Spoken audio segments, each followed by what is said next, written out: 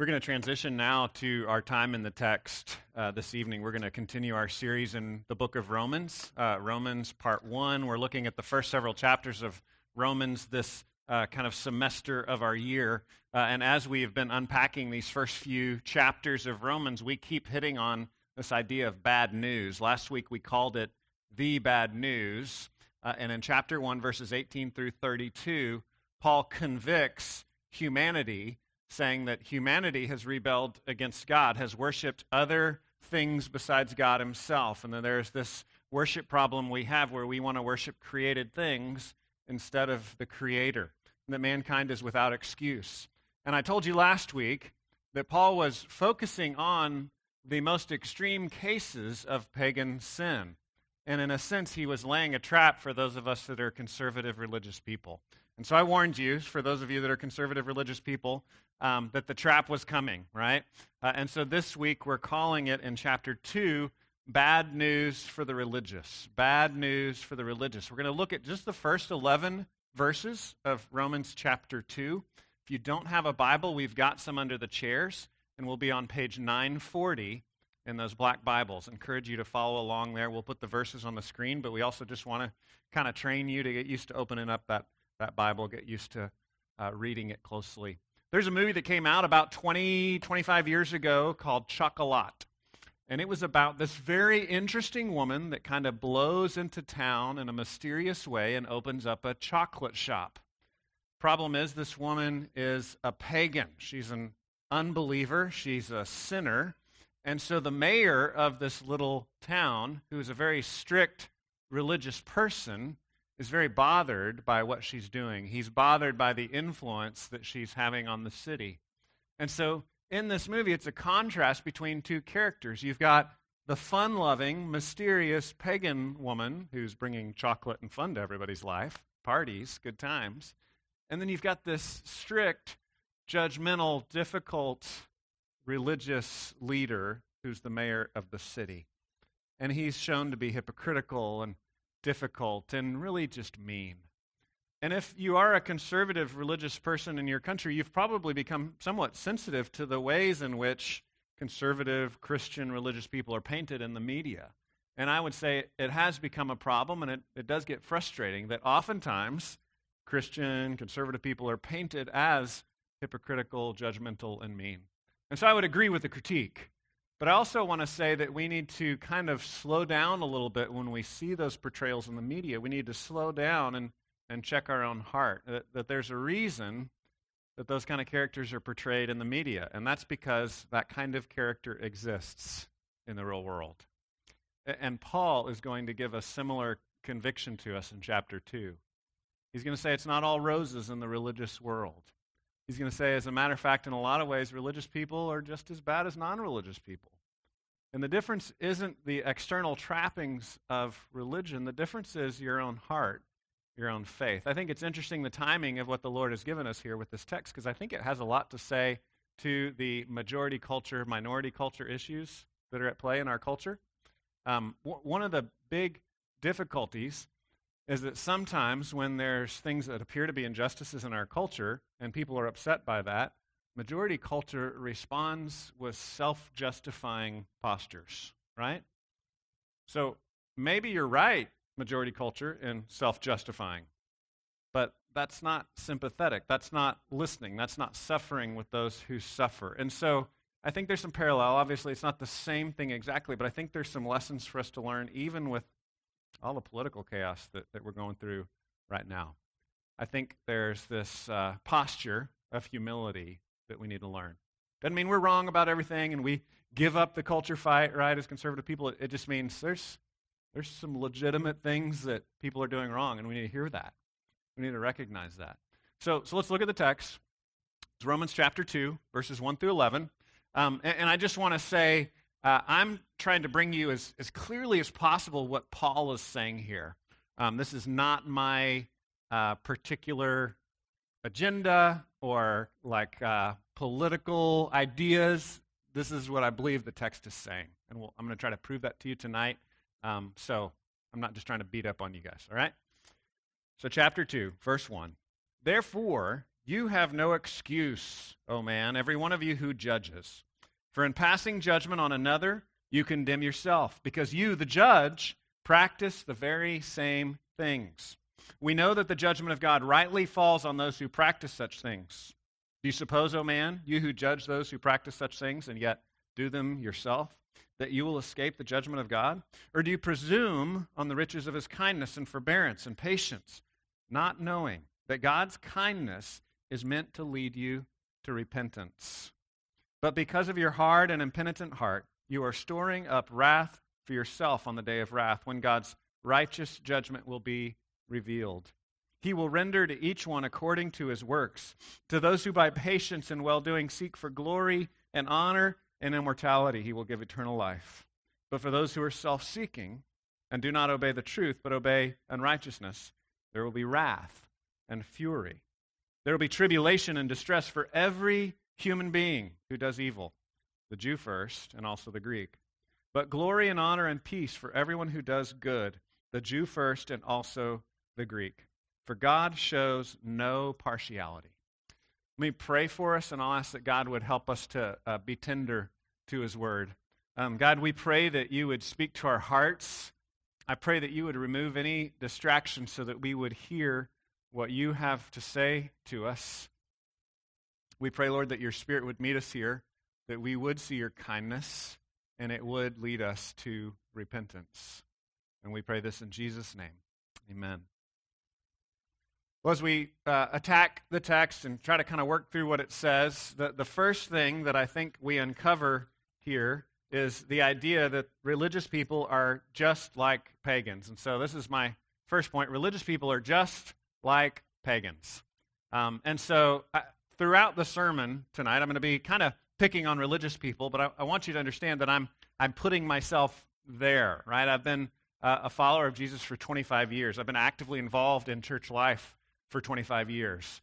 And so I consider myself to be a part of this group that Paul is now turned his guns on, so to speak. Okay, so I'm speaking sympathetically as a part of this group. But there's an important way that religious people are just like pagans. Let's look at verse 1 here in the text. He says, "Therefore you have no excuse, O man, every one of you who judges." So Paul purposefully uses the same phrase he just used last week at the end of chapter 1 on the pagan people, right? And so Paul painted this picture of obvious pagan rebellion. What he detailed was sexual immorality. And so I told you last week he was setting a trap for the religious people by laying out sins that the religious conservative people would say, yes, Paul, absolutely, those are terrible, grotesque sins. And he was laying a trap for those people because now he's saying those people who were without excuse for denying God as the creator and participating in sexual immorality, he's saying now the same thing to the religious people. He's saying, you are also without excuse. Why are we also without excuse? He says, every one of you who judges, for in passing judgment on another, you condemn yourself because you, the judge, practice the very same things. So he says it's because we're judging. We're judging others, and we're doing the same things. Now, if you're like me, the first time I read this, several times I read this, I said, no, Paul, I'm not doing the same things. You're wrong, right? Is there a part of you that wants to say, no, Paul, I don't walk outside and see creation and deny God as creator. I'm not doing that. And you've detailed sexual immorality in chapter 1. I'm not doing that, right? So Paul, therefore, I'm the good guy. They're the bad guys, right? But Paul's saying you're doing the same thing. How are we doing the same thing? I grabbed a picture of two animals that don't look the same, but they are the same, okay? Here's two animals, and they are the very same thing, right?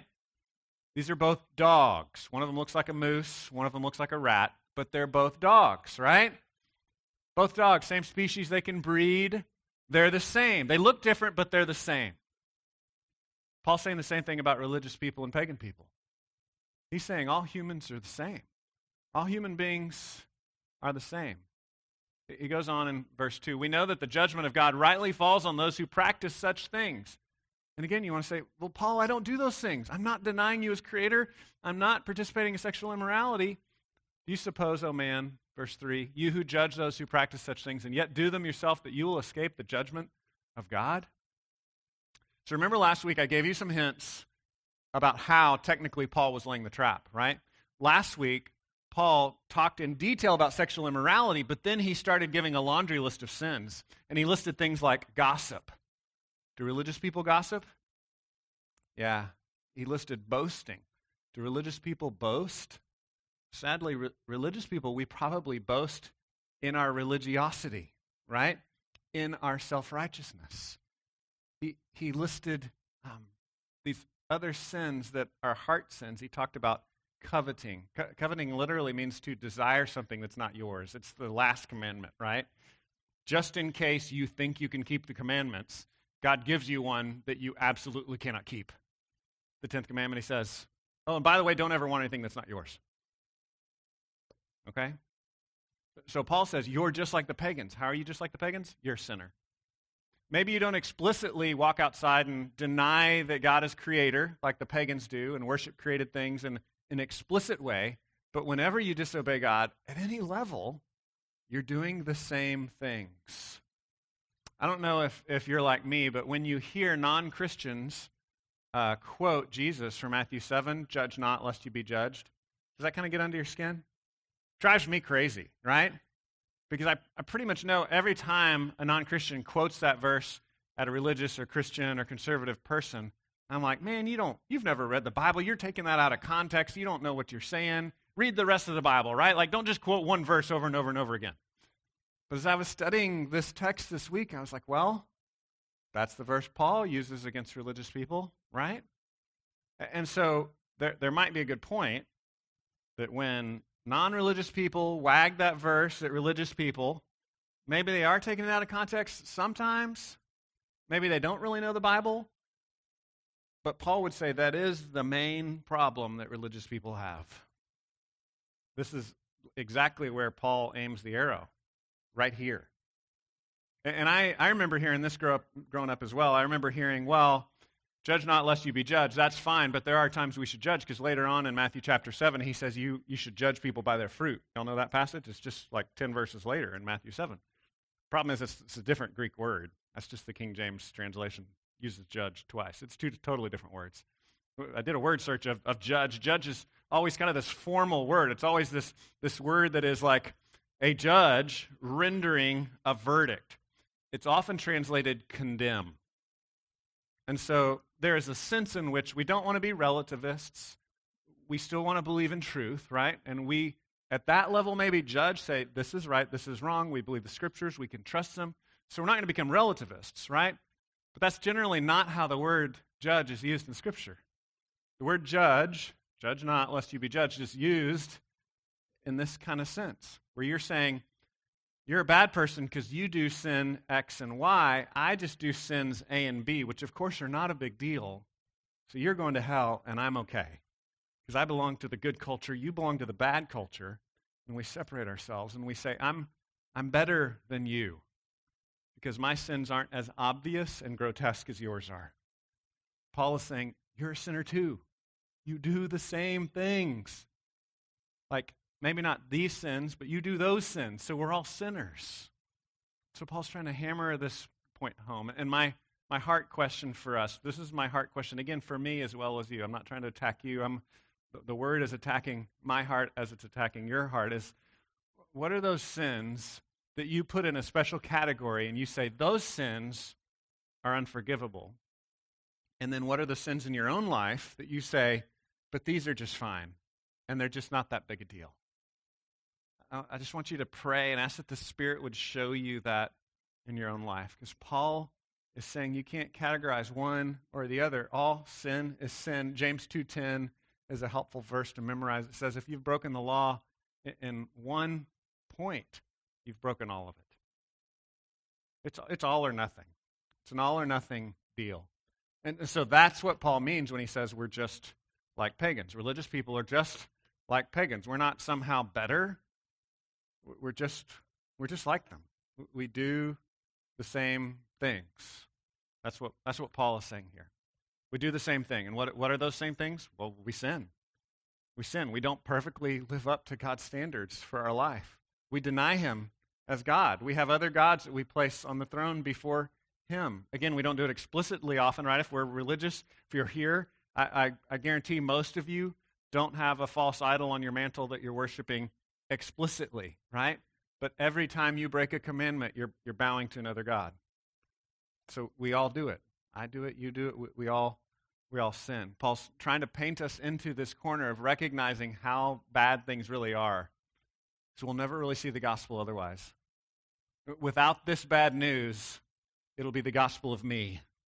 It'll be the gospel of my own religiosity, my own faithfulness, instead of the gospel of Jesus. The next point that Paul wants us to see is that religious people must repent of their strength. We must repent of our strength. Look at verse 4 and 5. Verse 4 and 5 says it this way. He says, "Or do you presume on the riches of his kindness and forbearance and patience, not knowing that God's kindness is meant to lead you to repentance?" So God's kindness to you, this is another way I would say it, the circumstantial blessings in your life should lead you to have a soft and tender heart towards God. They shouldn't lead you to bow up and say, look at all the blessing. I'm doing okay. I'm all right.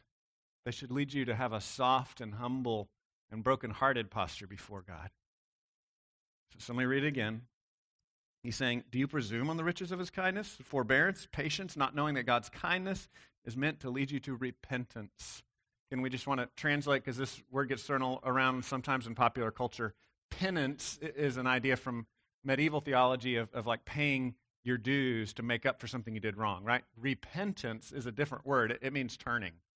Literally, it's turn of mind in the Greek, and in a biblical worldview, the turn of mind leads to a turn of life, right? But it just means taking your faith out of the false god to put your faith into the real Savior. So he's saying his kindness to you should lead you to turn and let go of faith in your own religiosity, faith in your own strength, faith in your own faithfulness.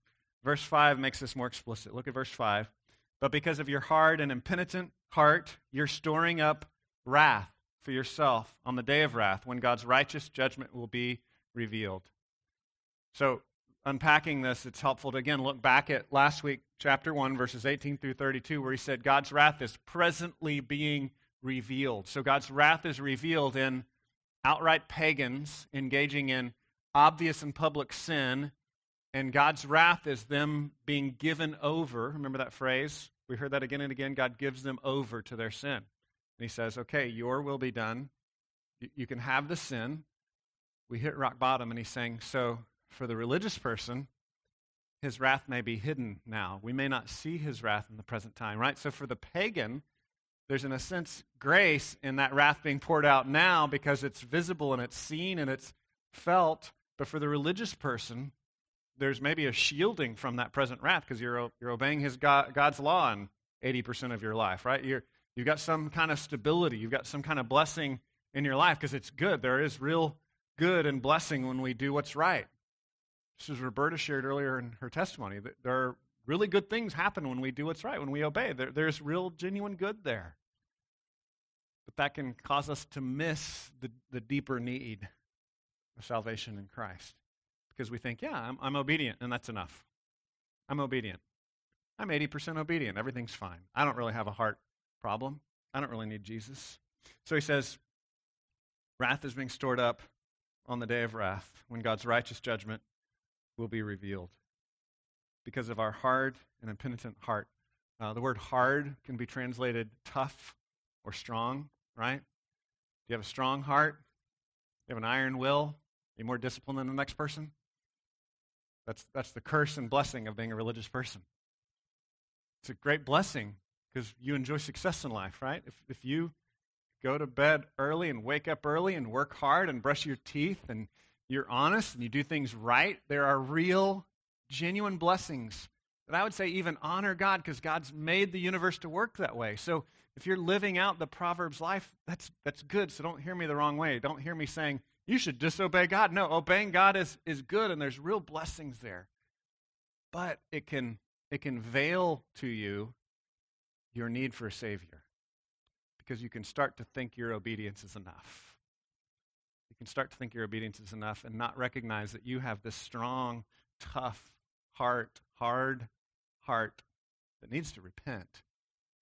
The other word is impenitent. So you have this tough heart, you have this impenitent heart. You have a heart that's not yielding, a heart that thinks you're enough.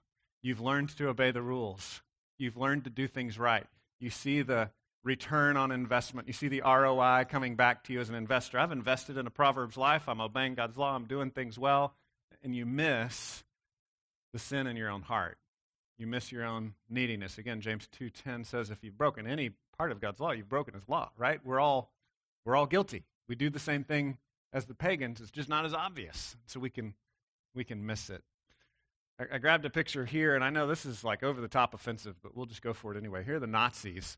The reason I'm using this as an illustration is because I was finishing up the book on the life of Bonhoeffer. Bonhoeffer was a famous pastor in Germany when the Nazi regime took over, and so I highly recommend his biography. It's really well done by Eric Metaxas, and it just kind of works through his life and how he struggled with it. What does a proper, faithful response look like as a Christian in that society when everything was coming apart under Hitler?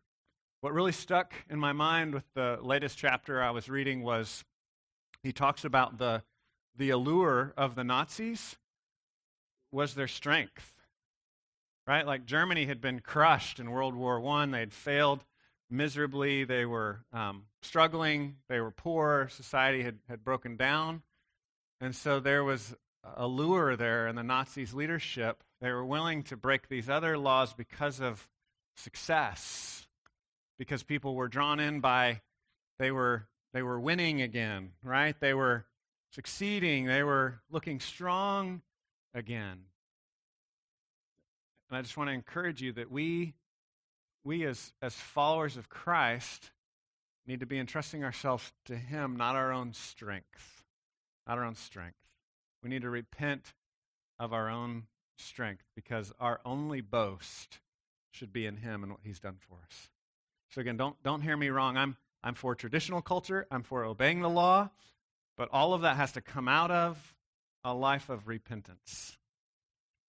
A humility of recognizing I'm a sinner and I need a Savior.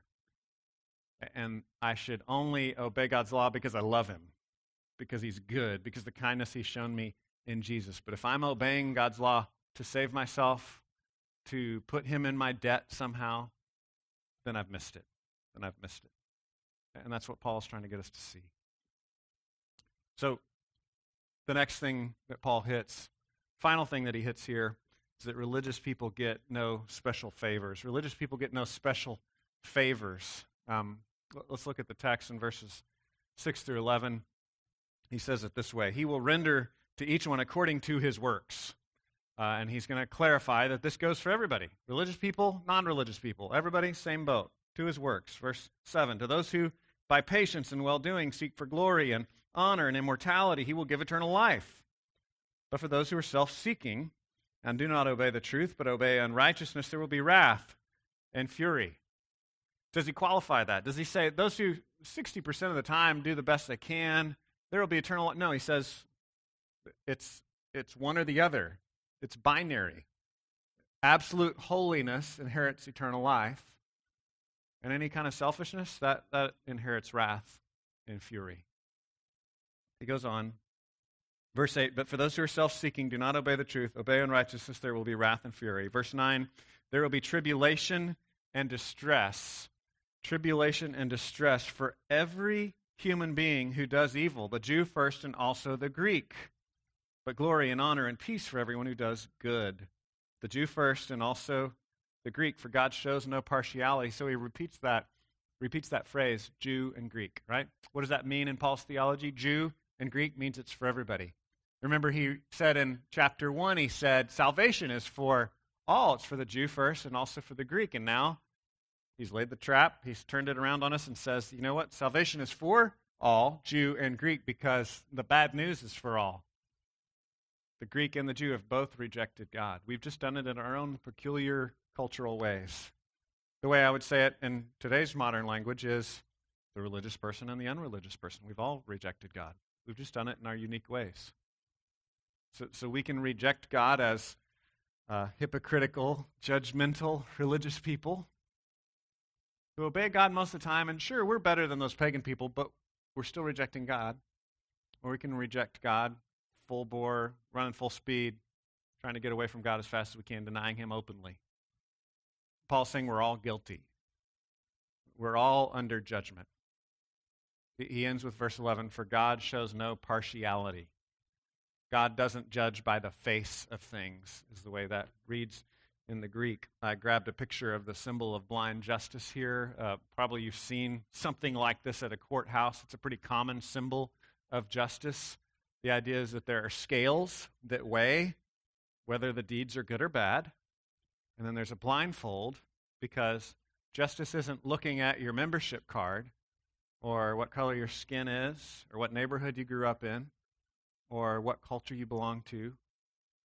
Justice is not looking at those things. Justice is weighing your deeds. And Paul is trying to drive home here to the religious people that you're not to compare yourself to the pagan, right? You're not saved by being a little bit more holy than the next person. That's not what saves us. That would be a self-salvation. You know, you've heard the joke. I think I just shared this one the other day. I don't know. I talked to so many people in different circumstances, I can't remember. But you've heard the joke, how do you survive a bear attack, right? You just need to be faster than the person that's with you, right? So that's kind of the holiness of a religious person. Well, I'm more holy than that guy, God, right? That's not holiness. That's not holiness. That's not the purity that God is seeking. And so, again, Paul is trying to press us to see that there's a very real wrath and fury poured out on our particular, maybe not as big a deal sin that we practice as religious people. But God, I'm not as bad as that person, right? You talked about just that grotesque pagan sexual immorality, all that stuff in chapter 1. I'm not doing that, God. It's still sin. We still are under God's judgment. And so the good news, again, as Paul started out with in chapter 1, the good news is for everyone because the bad news is for everyone. So we get no special favors by being in this building, right?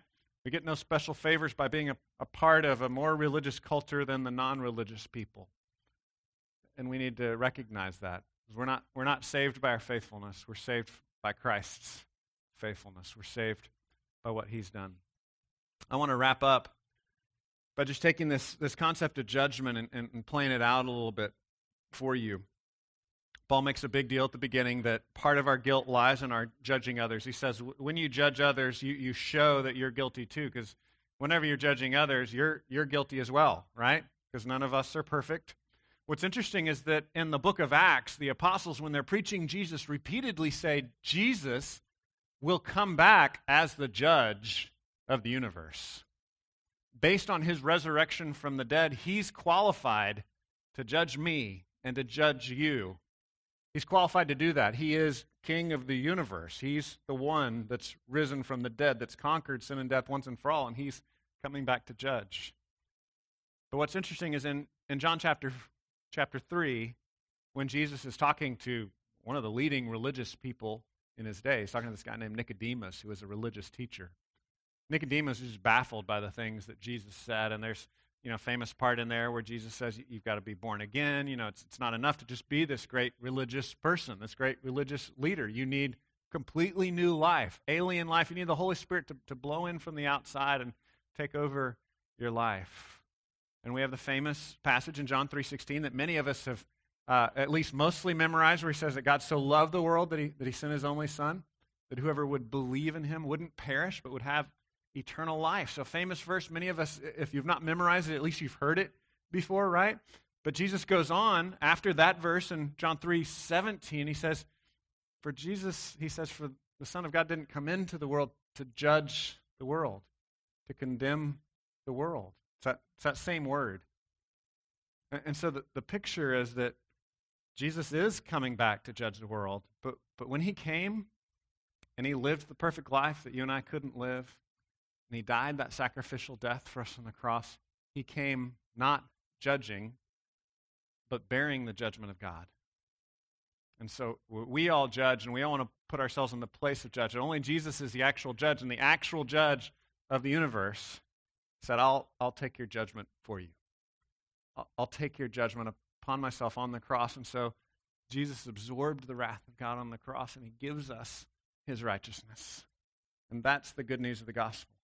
The bad news is that even for us religious people, we can't be saved by our own religiosity. We can't be saved by our own faithfulness. We're in the same bad news boat as Nicodemus, the teacher of Israel. But the good news is that Jesus took the bad news for us.